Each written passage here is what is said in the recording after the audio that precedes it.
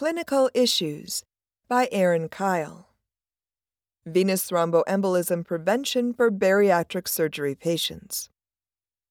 Question: We are implementing a new bariatric surgery program at our hospital. How should we structure an optimal venous thromboembolism (VTE) prevention program for this patient population?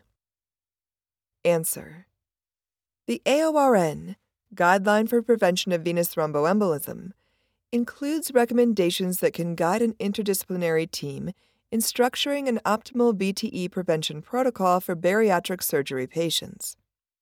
If a team already has an effective protocol in place for other surgical patient populations, they may use it as a foundation for a bariatric-specific protocol.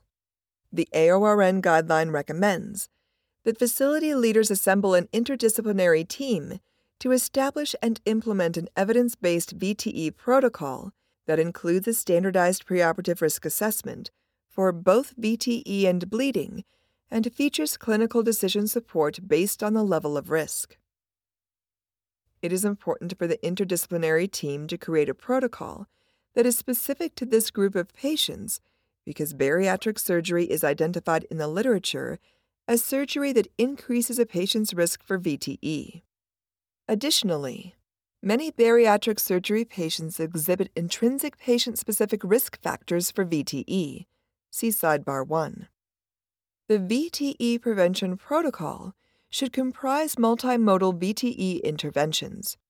Using the risk factors identified in the preoperative assessment, a licensed independent provider should order a multimodal complement of VTE prophylactic measures that may include both pharmacologic and mechanical interventions. Perioperative nurses should implement pharmacologic VTE prophylaxis in a safe and effective manner as prescribed, and be careful to assess the patient for potential contraindications before administering any medication. In addition to the AORN guideline, the American Society for Metabolic and Bariatric Surgery guideline recommends mechanical prophylaxis and early ambulation for all patients who undergo bariatric surgery. Mechanical interventions may include graduated compression stockings, sequential compression devices, or both.